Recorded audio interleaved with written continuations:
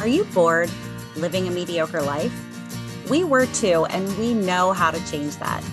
Each week, we'll leave our comfort zones to explore a new topic, then step onto our soapboxes, a safe space to sound off on our latest adventure.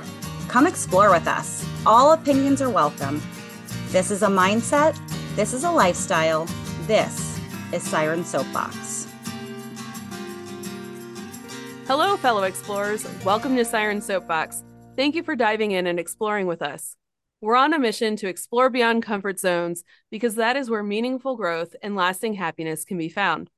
We believe that exploration is for everyone. It can take place anywhere, no matter your location or situation. And we made exploring even easier. Check out our pre-dive episode number 114 and the description for links on how to follow along on all of our explorations in February.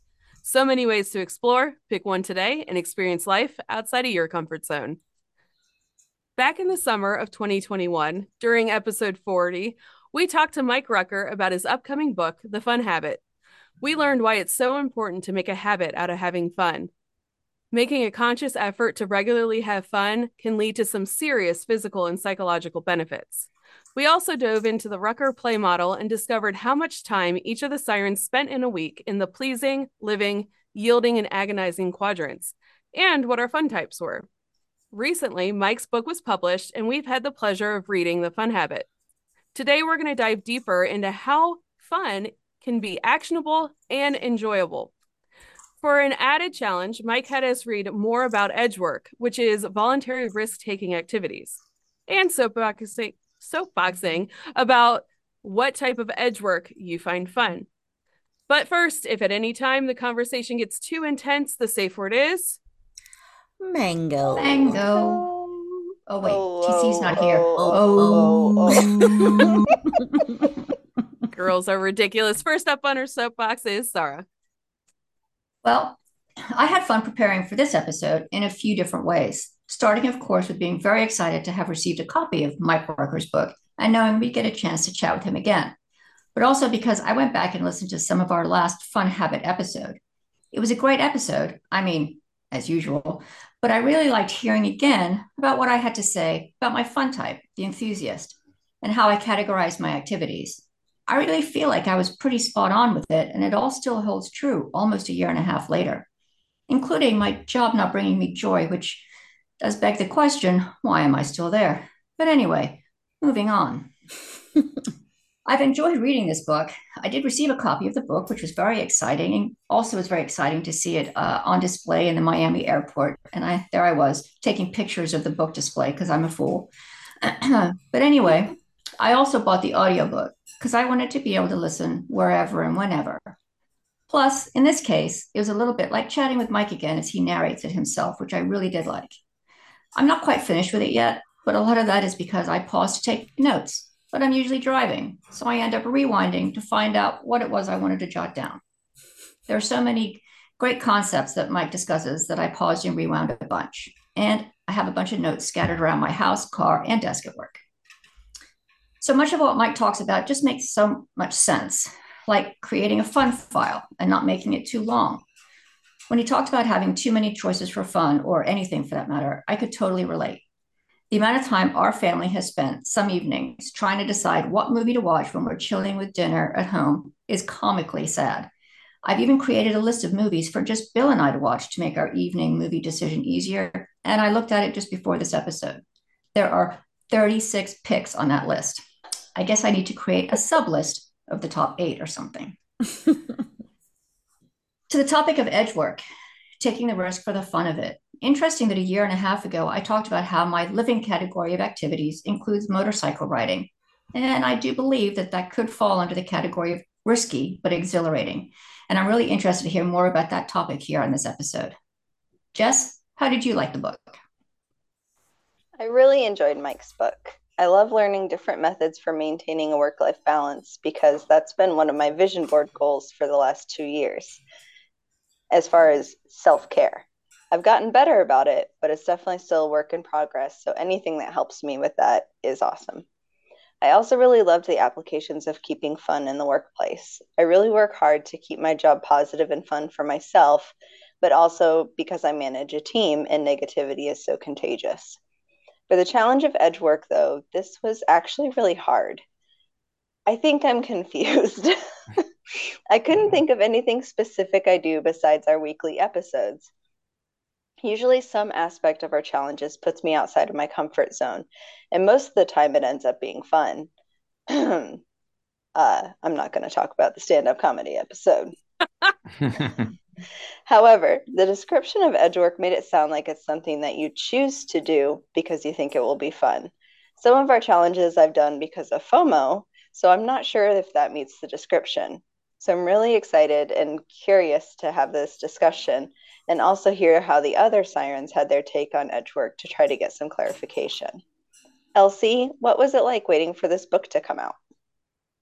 So this was a new experience for me. Never in my life have I waited in excited anticipation for a book to come out. I mean, I guess movies do a better job than books at hyping up their product to get people excited. But this book, man, after our talk with Mike, I could not wait to get my hands on it and learn more. I'm so glad that it came out when it did. It was a great reminder of the things that we learned in episode 40. And this time, I think those lessons are going to be solidified because of learning the science behind why we do some of the things that we do. And because Mike interweaves some fun and memorable stories throughout the book, like the guy that got a wedding invitation by accident and said yes. I've had several times throughout the history of the podcast where I've said this before, and it's the fact that there was a time where I thought I had everything I wanted and couldn't understand why I was not happier. And I felt very connected to the book when Mike describes going through something similar. And the part where it says that you can still have fun when you're going through an unhappy period of your life. That really resonated with me. I have recently taken to heart what Mike said about checking emails all the time and the fact that your brain doesn't know when you're not working. As an entrepreneur, I feel the pressure to be on all the time. And because of the book, I've made a conscious effort to make time for fun with my family and not just the yielding activities like TV and social media. We've been having fun by playing games and having game nights and walks in the park. And it's really been a breath of fresh air. And also, hello, 80s kid here, terrified of the nothing. And I love the connection of social media being like the nothing that just clicked for me. And when I find myself kind of doom scrolling, I'm like, this is just the nothing. And I put it away now. So, and I also think the podcast needs to have an entire episode on travel hacking and getting around gatekeepers. I hope Mike someday does an entire book on this because this sounds fascinating and I have so many questions. And I was pleased by the section of artifact journaling. I do a travel watercolor journal and I write down fun things that we do and sketch them out. And it's been a lot of fun and made me really happy to go back and look at this journal from time to time. I think I'm an edge work junkie. And I have a feeling that all the sirens are because we're scuba divers. Other things I like to do for fun, zip lining, kayaking, jet skiing. We do all sorts of stuff for the podcast that I think are fun, motorcycles, fire eating, ghost hunting. And for work, I fly drones. So I might have a problem. Mur, what's your favorite type of edge work? You did mention scuba diving, and scuba diving is probably my favorite risky activity. But there is another that I don't do as often, so it's probably even more exciting, and that's cliff jumping. So there is a park over here in Indiana that has some different cliffs where you can jump off, and I think I've only done like 25 feet or something. It's nothing major, but it's just into a quarry or whatever, and it makes me scared and excited, and I think that's probably my favorite. So I do love the idea of creating a habit of having fun. And that's what Mike Rucker, he gives us a lot of advice for doing just that in his book. He walks us through different activities like journaling, for example, and their effect on our happiness. I found it especially interesting to learn that a gratitude journal loses its positive benefits when done every day. And then it might be more beneficial to sit down like once a week and jot down things I'm grateful for. I also love the idea of following my kids' lead when it comes to having fun instead of dictating the type of fun we have. It reminded me of a recent adventure that I wanted to share with my kids. I planned a day trip to Columbus to visit Otherworld. Columbus. That's the city I was trying to say, to visit Otherworld, which is sort of a museum of oddities created by just many different artists. And the place was really cool. We got lost in the space for several hours. My nephew went with me, but my daughters refused to make the trip. So maybe it's just because they're teenagers. I don't know. But one thing is for certain, they had zero interest in this activity that I had been planning to do and strategizing to make happen for over a year. So lots of time wasted on an activity that was not even remotely interesting to them. And it did hurt my feelings, but I think the lesson learned was to talk to them about the things they want to do before I put too much effort into planning something that I think that they might be interested in. And I love the chapter on bringing fun to work. Last week, our department had lunch with the CEO, and one person pointed out that while we all sat around and listened to him speak and answer questions, no one really ate lunch. And maybe we viewed it as disrespectful to eat while he spoke. He didn't have time to eat because he was busy talking. Bottom line is that lunch with the CEO wasn't exactly fun. It was good and it was interesting, and I'm glad that we did it. But I wouldn't have categorized it as fun, I guess. So my friend Brian and I, we do organize a monthly movie club meeting, which is completely voluntary. We started that about 15 months ago with just 5 of us showing up to the chat. And last month, I think we had like 12 people in the room and 1 person on the phone for the discussion. So this monthly movie club is something that many of us look forward to as another way to connect with each other. Our guest tonight is the man behind the fun habit, Michael Rucker. According to michaelrucker.com, he is an author, father, husband, organizational psychologist, and behavioral scientist, recovering entrepreneur, fitness enthusiast with mechanical parts, VW bus aficionado, seeker, traveler, and future astronaut.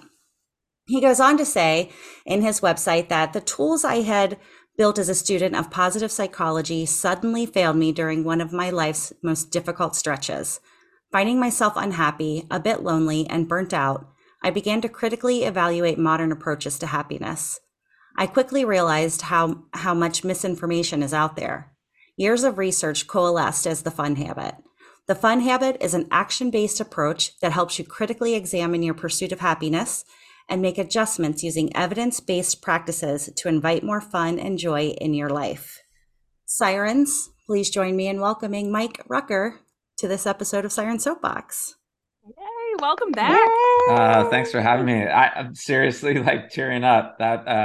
Well, you guys obviously did your homework, and that means a lot, and like resonated with so much that you've all said, each one of you. So, I think, I don't even know where to start, but like, I'll see what you said about, like some of us that are really engaged in heavy pursuit, like how sometimes when you get so caught up in that and maybe become a little too much outcome focused, just kind of exposing that, because you're always told as an author not to read your reviews. And I feel fortunate I've gotten a lot of good ones, but the critical ones sometimes are like, and like some of them are like, this guy had everything. Like, how dare he say, talk about, misery or whatnot. I'm like, okay, I get it. Like maybe you have it figured out. I didn't, and I think a lot of us don't, especially, in this Western ideal of self-worth being so tied to productivity, like, especially as an entrepreneur, right? Like when you're, excuse the phrase, but, when you're kind of in this mode of eat what you kill, sometimes you forget that if you're not enjoying things, one, it can just not be fun, but in the worst case, you can burn out. And so, but each one of you, there were things where I was like, oh yeah, that's right. And like that connection is what it's all about, right? For sure. So Mike, we're curious, what's your favorite type of edge work? For me, I think there are 2 things. So, as far as physical activity, it's surfing because I have always enjoyed that, but my kids are starting to leapfrog me with regards to skill. And so, as you mentioned, I do have mechanical parts, and so I can't run anymore. That used to be, really my go-to physical activity. But I've had to adapt the way that I pop up on my board because of my hip replacement. And so sometimes it's scary, especially the bigger waves, and so but I get pushed by the fact, especially my daughter, she's really taken to gymnastics, so she has such a like low center of gravity that like within 2 summers she's already better than I've ever been, which is Wow. motivating and frustrating at the same time. That's funny. Good for her. Yeah, she's crushing it. And my son's good too. He just can't paddle fast enough.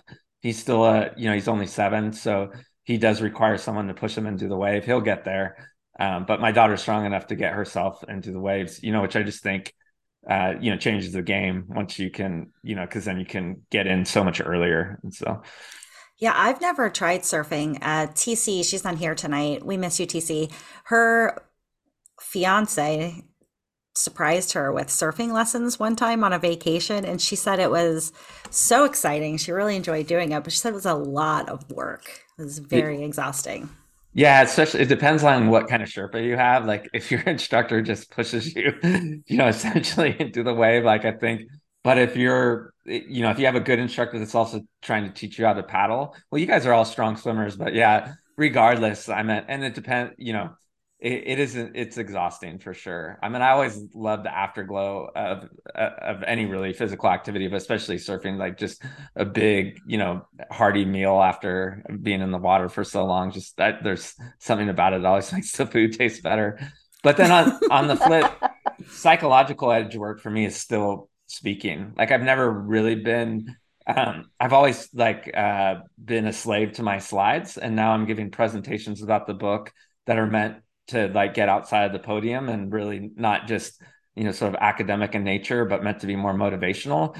And I really want to be a good steward of that, because I'm not Tony Robbins. Those kinds of things I think resonate and certainly work for certain people, but since that's not my flavor, I'm trying to be a good steward of those opportunities, be authentic.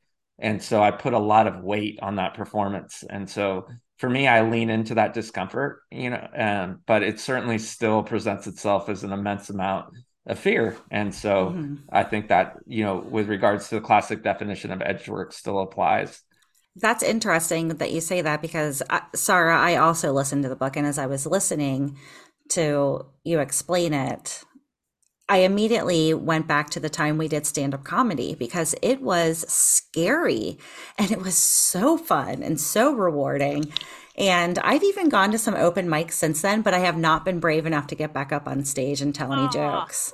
So, but yeah, it's not like a physical, but it is physical. I mean, the reaction is the same, whether I'm jumping off a cliff or going up on the stage to tell jokes, Yeah, because it's not passive, right? So I think it fits the definition. I mean, in the literature, it's often talked about with extreme sport. And I think that's because when you're in those situations, it's easier, because one of the tenets of it, right, is encoding such rich information, because you're so aware of everything, especially if you're in the state of flow. So, there's that sweet spot in between feeling that you're using your skills, but not also exhilarated by the fact that you have to push yourself. That, oftentimes extreme sport is what we talk about. But certainly when you're up there, like stand-up comedy, right, and all eyes are on you, that's very much a physical activity. It's not anything that you could frame as passive. It's just not, right? So, because there's certainly scary things that are passive, right? But that, so again, I think, yeah, stand-up comedy, improv is often brought up, by others. Public speaking, I think all fits the bill with regards to edge work. It's funny that someone brought up TC and her someone brought up TC and her edge work, previous edge work. She and her fiance have just been on vacation. They're just traveling back, and I think they're just getting back in. And they sent a message. Apparently, TC was jumping off rocks 20 feet into the water. So even though she's not here, she's definitely here in spirit, because she's been practicing her edge work while she wasn't here. Yeah. Well, I want to hear about jumping 25 feet and then just into a quarry. That sounds really dangerous. I think there's water at the bottom of that quarry. Oh, okay. There's water at the bottom of that quarry. Yeah. And it's deep Are you enough. in one of those flying squirrel outfits? Or like... Oh my gosh, that would be insane. No, there's water at the bottom. And it's deep enough that actually divers are diving this quarry while jumpers are jumping into the water. So that's one of my favorite things to do. We usually about once a summer we'll go to some lake and rent a boat and find a place where we can climb up and jump off into the water. I only have to do it like once or twice, then I'm good. But yeah, that's always been fearful for me too. I think I must be, if I, the body keeps the score, right? I'm sure I belly flopped like at least 3 or 4 times, before teenage years. And so like every time I do something like that, I'm afraid my body's going to go, horizontal to the water. I always had trouble jumping off the 10-foot diving board at school. Yeah. It was like my body just wouldn't let me do it. I'd stand there forever. I'm like, I can do it. It's just right there. It's going to be fine. And I couldn't go. And then remember that the longer you would stay, like my knees would start to shake, so the board would get wobbly. Oh my gosh. So you just kind of I remember I would just do it because I knew what was coming. If I, as Tina Fey says, right, you can't be that kid that sits on the edge of the water slide. Sometimes you just got to jump. I think that applies to the diving board too. See, and I am like the opposite, Sarah. I, to this day, cannot go to a pool that has a 10-foot diving board and not jump off of it over and over again. I love it. But I did jump out of a plane once. I feel like that counts. It definitely counts. A perfectly good plane, and I jumped out. I think I'm going to wait until I'm 50 to do that, because then all my kids will be adults. And so I just in case I die. I did it before I had kids. Now I don't think I could do it. Yeah. I mean, I basically always had kids, so. Yeah, I did it back when I was really crazy and silly and was like, nothing to lose. It'll be fine. And my only disappointment was I jumped out, it took me too long to get my other foot out because I did a tandem jump, right? So I was attached to somebody, and the guy that I was attached to, he was trying to get out of the plane, and one of my feet would not come with us because it was not going to let me leave the plane. So the person still on the diving board. Yeah, the person taking the video jumped out. And so in the video, I'm about this big, and you can't really see me. This big, for those that can't see, very tiny. And so picture a Polly Pocket. One of the points of getting the video was to send it to my mom so that she could have a heart attack watching me jump out of a plane. But seeing as that it wasn't going to work because she couldn't see me, I didn't buy the video. I was going to say, she's like, what's this speck of something flying through the air that you sent me? I don't understand. So I had to console myself with just telling her I jumped out of a plane. So Jess, has edge work been explained a little bit better to you, or are you still confused? Yeah. It has. I feel like, I don't know why, for some reason, scuba diving didn't even come into my brain. I guess just because I refused to do any of the crazy, insane dives, like, in caves and whatnot. So I don't know why that didn't come in my brain. But I don't know. We do all these challenges, and yeah, most of them end up being fun, but I just don't know if they count because it's not so much that I'm like, it's my idea, I guess, is why in my brain. I don't know if they count because it's not my idea. But it's really the reason it's called edge work is you're getting up to that edge of fear, right? So to the point where you're not so anxious that it's not enjoyable at all. But similar to how flow gets you up to skill, edge work really gets you up to that feeling of mild discomfort so that you can grow within that space, right? Where it's not traumatic, but at the same time, you're like, okay, I do have, some people enjoy risk. So there's 2 types, right? Like oftentimes what's used is the roller coaster, because most people know that when they get on a roller coaster, it will be thrilling, but the risk is fairly low. But I think with scuba diving, like I remember scuba diving in the Great Barrier Reef, what was it? It was, I'm embarrassed that I forget, but it was a fish way bigger than me. It wasn't a shark, but it was, and like I was fearful, like I was at the edge of fear. I knew I was generally safe, but it brought me into that awe and wonder of just seeing something new, and really feeling a connection to the sea, but then also feeling a little bit unsafe, and finding comfort in that. So but I see where you're going with that. Like if it's true recreational, like I'm gonna like boil it down to something even safer, like snorkeling, where you never feel any sort of sense of danger, then that you're right, that wouldn't be edge work, because you're not really at the edge of fear, right? So is that maybe where the ambiguity is? Yeah, I guess I just was thinking like, does it have to be something that you choose? Well, Or but is your idea? even if it's not your idea, you're still choosing to complete the task. You're still choosing to do the thing. So, in my opinion, I think it counts. Like getting online with that group of people to do that improv, that was scary for you. I think that counts. I don't know if you enjoyed it,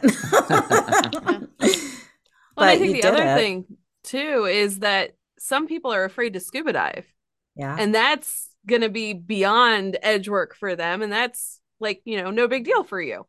Yeah. I think it all depends on everybody's comfort level, and also maybe how you feel at the end of the edge work. If you had fun, maybe Mike can help me out with that. No, I think that's right. I think, the idea is, again, where are you in that sweet spot of sort of pushing yourself versus not feeling like it's traumatic? And you're spot on. I mean, I think the fact that you opted into these challenges, like even though the challenges were dictated to you, the fact that you weren't forced into them certainly means that it was voluntary, right? I'm sure you could. I'm not going to say it again because but the word to be unspoken, like, right? You could say that and opt out of it. So it very much wasn't involuntary, right? I Even didn't though want to say mango again on our show. then I would really have this, record to uphold, to being the person that said it twice. I'm sure that's not going to be broken for some time. Like, man, Speaking this of guy edge keeps work, coming right? back and he keeps using the safe word. So scared of the sirens.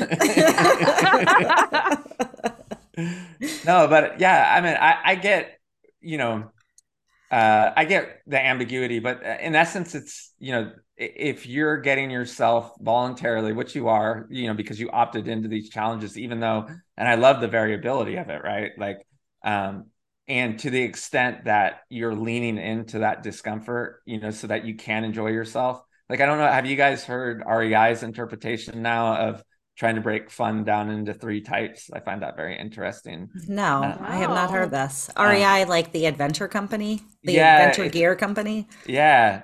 I kept getting interviewed about it because I think the blog post was popular for a hot minute. Um, Mm, so it's really interesting. So, because it's a completely different model than one that I would use, although you could argue, let me get into it and then we'll unpack it. So, uh, they call type 1 fun anything that's fun in the moment. So if you're having fun, and you're enjoying it in the moment, that's type 1. Type 2 are things that are challenging.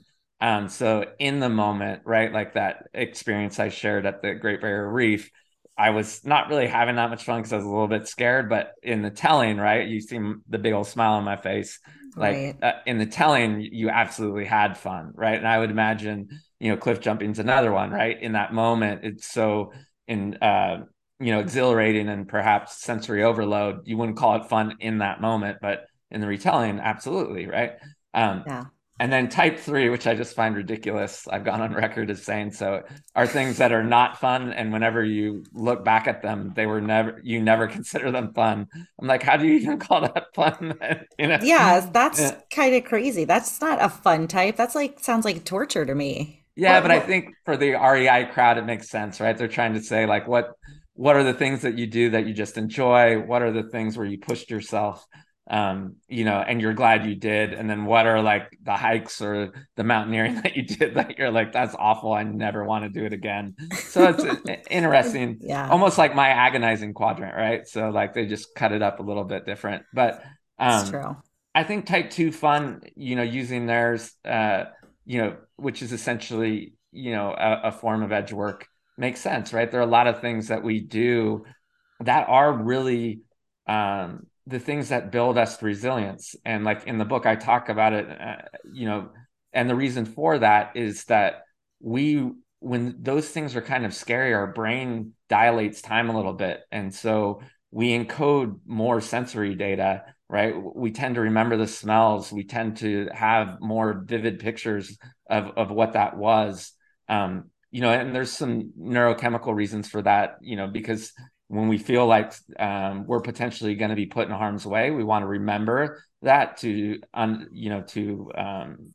feel safe the next time. But when it's done for fun's sake, right? Like then it's just one of those things we can look back at and be like, that was bananas, like that's crazy that I did it. And then if it leads to mastery, even better, right? Like, as we explore crazier dives or feel, a better sense of mastery to do a harder cave, or like for me, I really enjoyed wreck dives. So it was, kind of progressing to be able to do crazier and crazier wrecks, which are dangerous. I remember cutting my wetsuit on one, and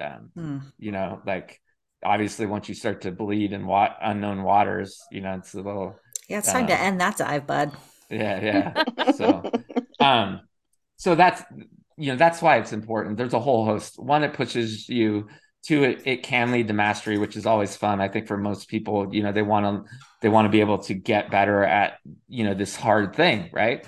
And then last, it really creates these enriched memories with, encoded sensory information, which we know when we look back at our life, those are the moments, right? Those are the things, whether it's edge work or not, like having those types of memories, we know not is just a good thing. Like, for folks that are familiar with Bronnie Ware's work, the 5 regrets of the dying, like it's one, adds to a life well lived, but two, we know that it adds neuroplasticity. Like those things that are sort of novel, we call it a tapestry of life, really does build resilience and builds cognitive reserve. So there's like both the feel good element of it, right?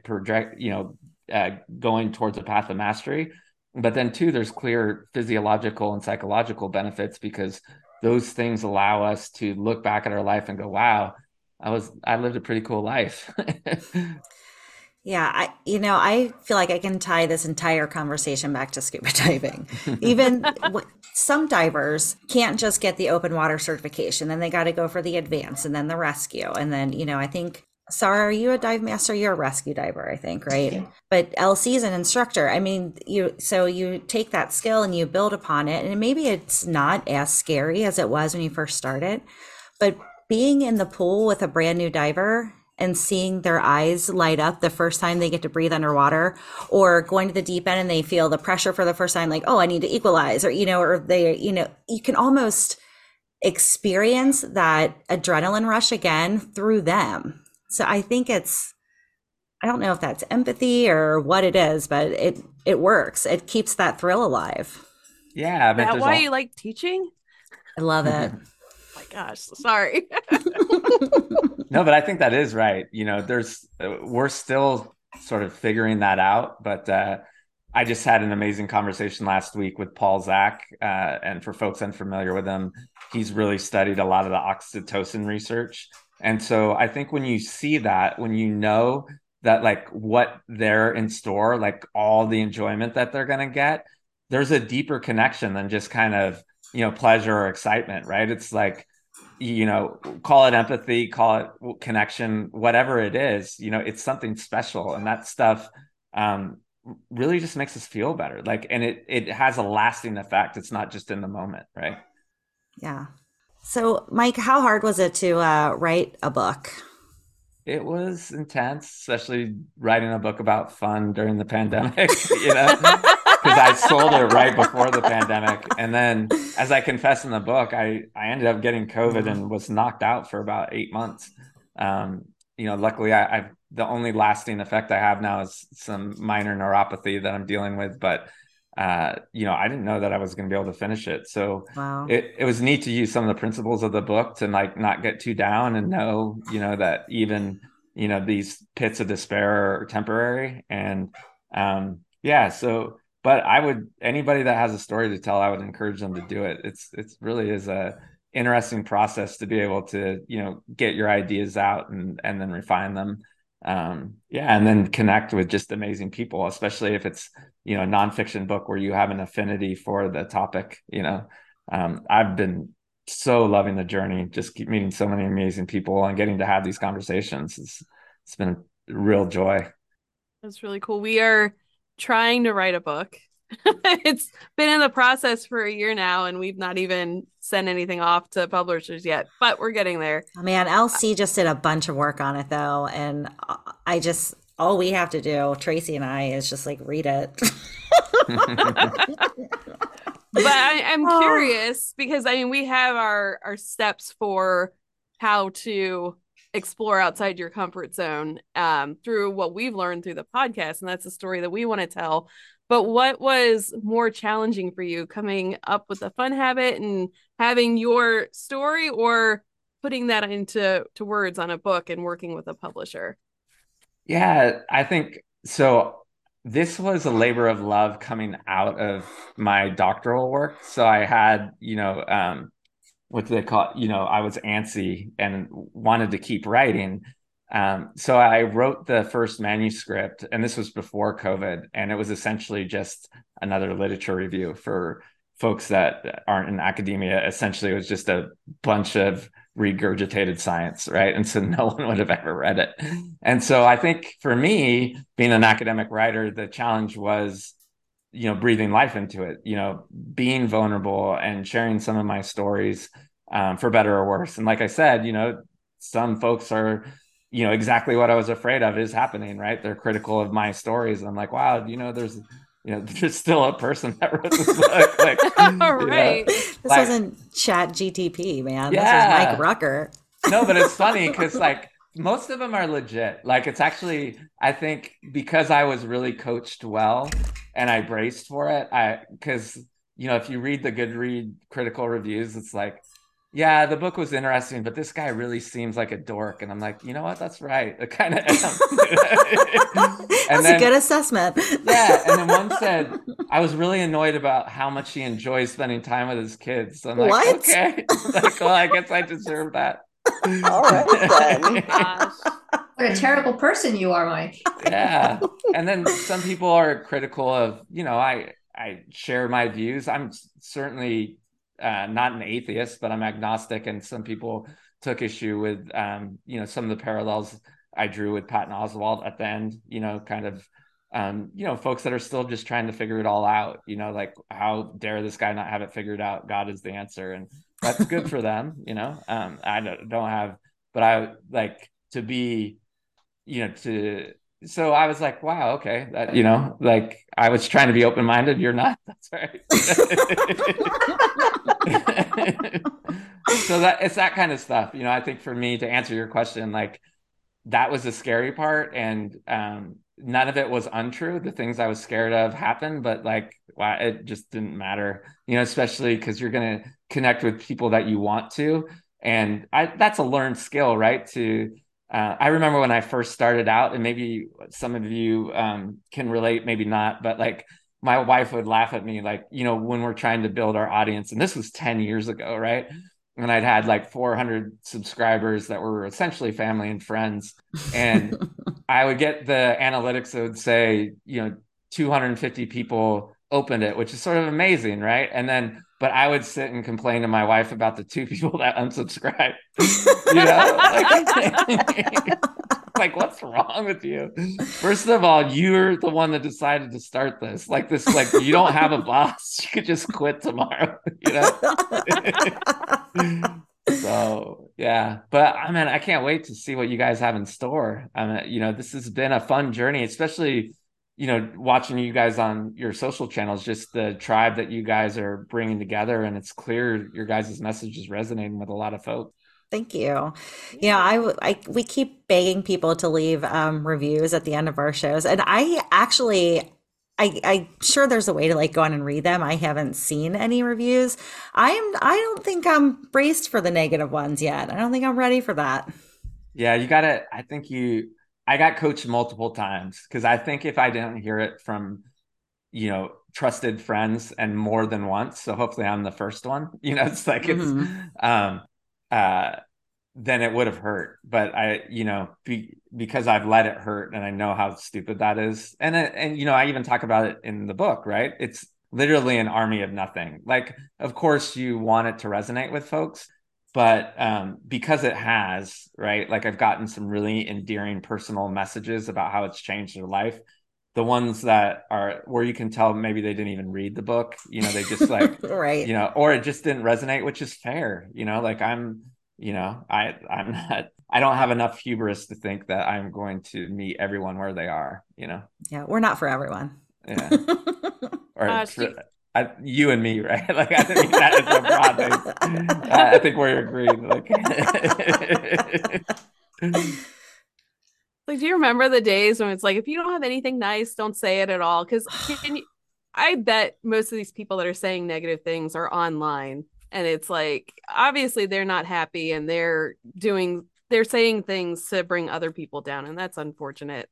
Well, I'll put the spotlight on me. I had no idea we were going to go in this direction, but it's good. You just never know what rabbit hole we're going to go down. Exactly. This could be like long game edge work if you think about it, right? I mean, again, that's a good point. We're really stretching the definition, but I mean, we are voluntarily putting ourselves out there, though. Yeah. Mm-hmm. Another thing that sometimes I'll forget, like when I do notice it might be affecting me, is that they're talking about the book, the product, like, with the very few exceptions. Again, someone called me a dork. Like, it's like the book just didn't hit, that's fine. Like there are plenty of movies that are just different pieces of art where I have different tastes and, so, but be prepared for that. It's part of the journey. My husband told me when we first started this journey, and I told him what it was going to be about, like what we were doing. And he knows me and he knows that I will cry at somebody saying just, I don't like that shirt you're wearing, because that's who I am as a person. But he was basically like, people on the internet are assholes. I'm just telling you that right now. Just be prepared. And I was just like, well, what do you mean? And he's just like, you're going to come to me at some point because somebody is going to have said something negative online, and just people on the internet are assholes.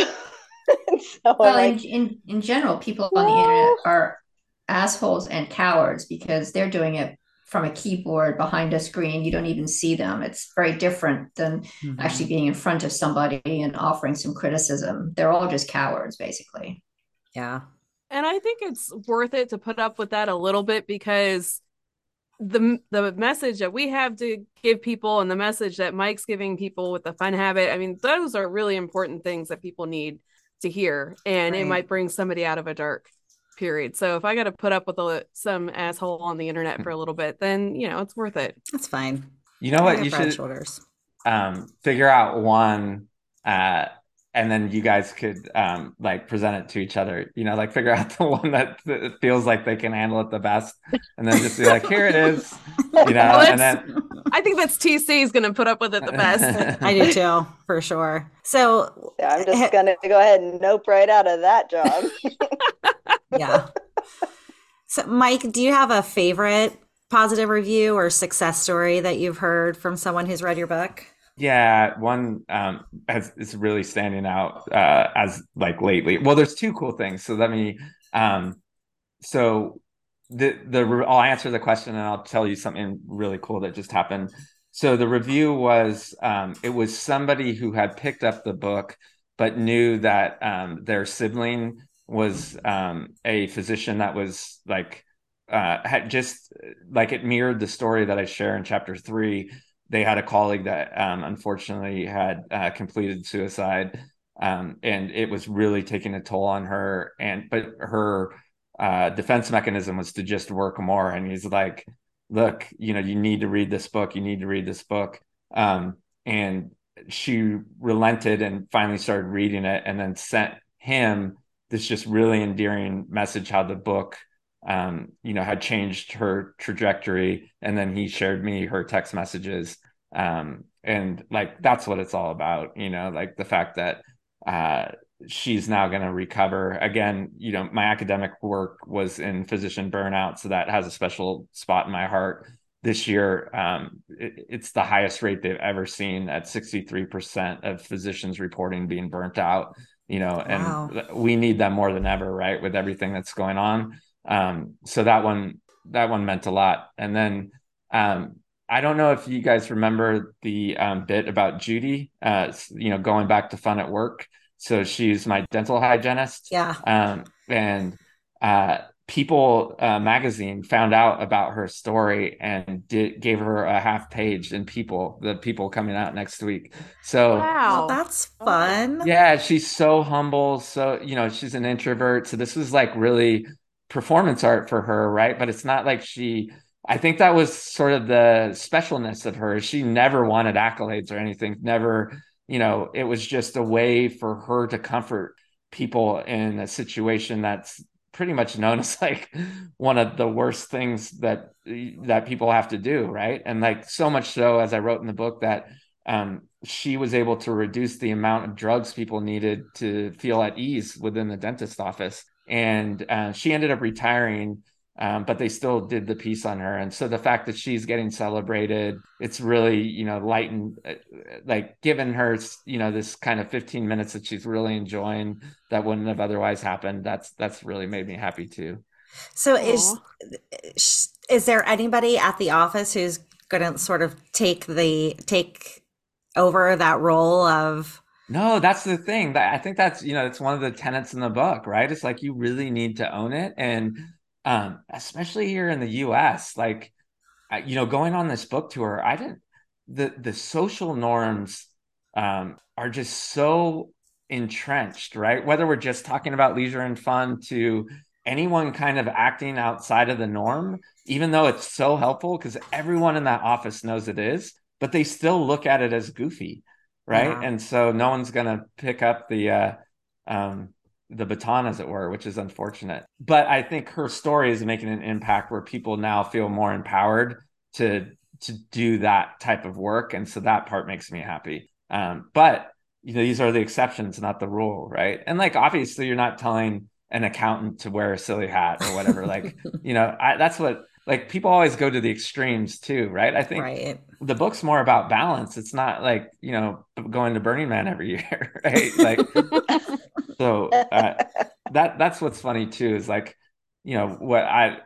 for whatever reason, I think we always think in absolutes now too, whether that's politics or whatever the reason, you always have to pick a side instead of, again, that empathy, meeting in the middle, finding where the connection is, which is so important for us all feeling well, And so again, I guess to kind of wrap it back to Edgework, I think that's another one of its really key components, is that connection, right? When you are doing something that you have voluntarily sort of said, okay, I get it that it's a little risky, but I know that it could potentially have a big reward, you usually feel connected to that activity too, right? And you guys have already kind of written a love letter for scuba diving, right?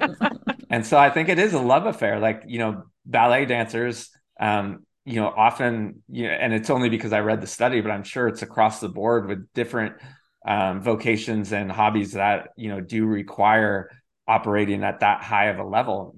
They talk about it as a love affair. And I think, that's because it truly is, Not to circle back to the negative, which maybe you should go first, Elsie, but as a physician, I can definitely speak to the level of burnout that myself and my partners and other specialties at the hospital where I am. I mean, it is rampant, and I do think that contributes significantly to the fact that I do not find joy in my job anymore. Yeah, I mean, it's just, the data. I think we got into it a little bit the last episode. It just becomes a downward spiral, right? And to some degree, it's just a weird world that we're, once empathy on both sides starts to fray, then patient outcomes start to falter by correlation, right? And then, then you don't feel good about your work, and it's just the state that we're in. And there's so many headwinds, and I don't want to get us off the rails, right? But like, again, I think it's just, how many patients you have to see per hour, the fact that EMRs essentially gave you more work to do with the same amount of time, and like those are just two of the major factors, right? Like I have so much, Sarah, empathy for you and just for what physicians are going through right now. I mean, it's clearly like at crisis, right? So it's unfortunate. It's pretty bad when referring to EMR specifically. It's pretty bad when you actually have committees that get together to figure out how to decrease the number of keystrokes a physician has to hit to complete given tasks. What's EMR? Electronic medical record. Yeah, oh, okay. So theoretically, a lot easier, right, than handwriting everything. And plus, physicians, as brilliant as we all are, our handwriting is not always the best. So EMR was supposed to really help with that, make everything legible, make everything there and visible medical legally. But there just has not been the correct platform to do that without creating a lot of additional work for the physicians and all providers. It's not just the physicians, it's nurses, mid-level providers, everybody. And for better or worse, it opened up a communication channel with patients, which obviously patients love, but then physicians weren't compensated for all that extra work, because now essentially if we have additional questions, we feel entitled to ask them. And I mean, that should be good for the patient physician relationship, right? But physicians a lot of times aren't getting compensated for that work. So think if any of us were essentially told, okay, well, now you get to work 15% more, but we're not going to compensate you for that, where physicians are already working 50 to 60 hours a week. I mean, and again, that's just one of the things they're dealing with right now. We won't even get into Press Ganey because I know we're running out of time, but like, anyways, sorry. Well, I brought it up, so sorry. No, but I think it goes to, you have folks like Dyke Drummond. There are physicians that are escaping, or not escaping, that's the wrong, but are trying to help, like trying to figure out, even this isn't really in the realm of fun, but something as simple as a scribe, right? I mean, we know, it's a fairly low cost, and it really takes a lot of the burden off physicians. Like the things that we can do, but for whatever reason, like let's just talk about it in broader terms, right? Like I have been unpacking, maybe this is the next book, and this isn't necessarily fun, but it applies to leisure. Like we're second to last within the developed world with regards to even giving people access to leisure, right? 10 days off per 1 year's worth of work. There's one country below us, Micronesia, at 9 days per 1 year's worth of work, right? I mean, we are literally rock bottom. And we've kind of, because of, we've been sold this idea that self-worth is tied to productivity. For some reason, we believe if that's okay, because if we just work a little bit more, somehow all of it's going to work out. But we have the data now. We know that it doesn't work out. In fact, it's not just physicians, it's people across the board are so depleted, have no resilience left because they're not having fun. They're not taking time off the table for themselves. They're losing the ability to make connections. That we have all of these physiological and psychological poor outcomes, and you can't draw a straight line, but I feel like the dotted line is pretty thick at this point. We took a dark turn, but I know. I hope what you hear from that is go out and have some fun. Having a scribe for your EMR is a bit like getting a babysitter to do bath time, right? Yeah, that's right. That's exactly right. Oh, yeah. And that was another criticism. Again, like this is good because we'll go back to laughing, but someone was like, called me entitled. Like, again, like the whole thing was like, we couldn't afford a nanny. And they're like, the fact that he doesn't find joy in giving his kids baths just says everything about him. Oh my God. Okay. Yeah, he's a smart guy. I know. That's exactly what I thought. I heard that and I was like, oh, brilliant. That's like, that's genius. So Mark and I, we have a set date night every week, but we're both divorced parents and our ex-partners have our kids half the time. So Tuesday night, we're both kid-free.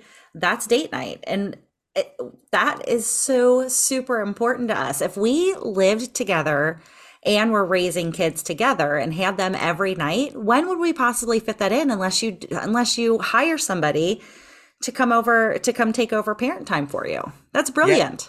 Yeah. And that's another win. I think, I mean, I've only heard it a couple of times, so I can't say it's like pervasive, but like, oh, I didn't think, we love our neighbors, and I never thought to trade, childcare time. And like, so again, only heard it a couple of times, but like, that's big, right? Because I know for us, at $80 extra a night, that kind of puts a burden, and it makes us do it less. And so now that we're doing, some childcare sharing, that frees up more money to do some cool stuff, right? And so it's not just for people, that come from a place of privilege. I mean, there are ways to get creative. Yeah, for sure. Anyways, that's good because that was funny. That was another. You guys will, and I think I've shared like the 3 worst, so that's good. Like they don't get worse than that. So if you can handle those, you'll be fine. Well, I can't wait to help you guys elevate that book. Like again, I love the journey you guys are on, and I'm glad that I get to be a guest, on the voyage. And so I'm excited for you guys. Have you already broke the news? I did listen to a couple podcasts to get ready, but I don't remember hearing about the book. Yeah, it's not something that we talk about regularly. Okay. But it is something it's like been on our vision boards the last couple of years, that kind of thing. Very cool. Yeah. Yeah. Let me know. Well, let me know how I can support for sure. We will. We'll definitely pick your brain. All right. So man, I have so many questions we didn't even get to. I know. I'm looking at this list like, man, there are like 12 questions we didn't even ask. I know. So that's all right. But we are coming up on an hour. That's right. So Mike, this is something new since you joined us last. We are asking all of our guests now, what gets you out of your comfort zone and excited to explore? Well, we talked about it the whole episode. But I will share like something a little existential, because I really have been playing, like in no way do I think we're living in the Matrix at all, but I have been fascinated by Same. Well, I'll tell you where like the Venn diagram for me is that I read the book Sapiens. I don't know if you're familiar with it. It's a really interesting book, and it essentially goes through the history of how we we evolved from being hunter-gatherers, right? And essentially it's because everything was made up, right? So whether you believe we're in the Matrix or not, like money is essentially created by us, right? Like it's not a real thing. We just agreed, we have the social agreement that it is. Government isn't a real thing. Corporations aren't a real thing. We've essentially made it up and created these systems. And even if you do prescribe to a religion, again, I'm not knocking on anyone's religion, but that means there's at least 300 other ones out there that were made up by somebody. And so all of these things that kind of dictate how we operate were made up by us. And so like, how can you figure out what the rules are and potentially manipulate them? And there's some discomfort in that, right? Because again, then you start to overthink it, and you do get close to, maybe we are in the Matrix. Right? So I don't know if that's the most discreet answer, but it's been scaring me because like you think about it too much, right? And you're like, but then the fun side, again, kind of relating it back to Edgework, is you're like, okay, wait, if I understand the rules intimately, then I can start to bend some of them, and make the world a place, even if it's more the micro world than the macro world, right? The micro world that I live in, I can make it a place that is enjoyable for me. And then, because I think what that does is it relinquishes some of the burdens of thinking that you have to change the macro world. I talk about that a little bit in the book too, right? Like these huge impactful change makers realize that if they take on too much, again, they'll burn out, right? There's no way to change the macro world, but you can make your dent in the universe. And so that's where I've been really having, challenging myself, like to what degree can I sort of bend things to my will and make my own world, live in my own matrix. Yeah, that's right. Yeah. Maybe I do believe in the Matrix. Got it out of me. I didn't want to go on record. That's amazing. Well, we have a challenge for our listeners this week. We'd like you to think about the type of edge work you enjoy. And, that's the type of play that involves taking voluntary risks just to experience the thrill of it. Then we want you to go do it and let us know how it goes by using the hashtag Siren Soapbox on all the social medias. Mike? However, Siren Soapbox is not responsible for any injuries. Yeah, right. We have to have our jackass disclaimer. That's right. Do not send in videos. We will not watch them. Mike, thank you so much for joining us tonight. Do you want to tell our listeners where they can find you? Yeah, thanks so much. I blog at michaelrucker.com, and if you're interested in the Fun Habits, available wherever you enjoy buying books. Including the Miami airport. Including the Miami airport. Apparently it's in every airport, which is amazing. That is so fun. Yeah, That's I think awesome. it's the cover. It is a beautiful cover. It makes me happy. Well, Sirens, thank you so much for playing with us tonight. And thank you, fellow explorers, for listening to this episode. We'll have a link in the description to Mike's website. And we will also put a link to buy us a coffee in case you want to support the Sirens in that way. Of course, you're listening to this episode as support enough. Thanks again for listening. And make sure you rate and review us wherever you're listening to podcasts. And until next time, dive in, stay curious, and be happy. Thank you so much for listening to this episode of Siren Soapbox, and a special thank you to C Strings for providing our music. Snag their latest EP from iTunes today. Follow the Sirens on all the social medias, and don't forget to tell your friends about us. Like and subscribe wherever you listen to your podcasts. We'll catch you next time on another episode of Siren Soapbox.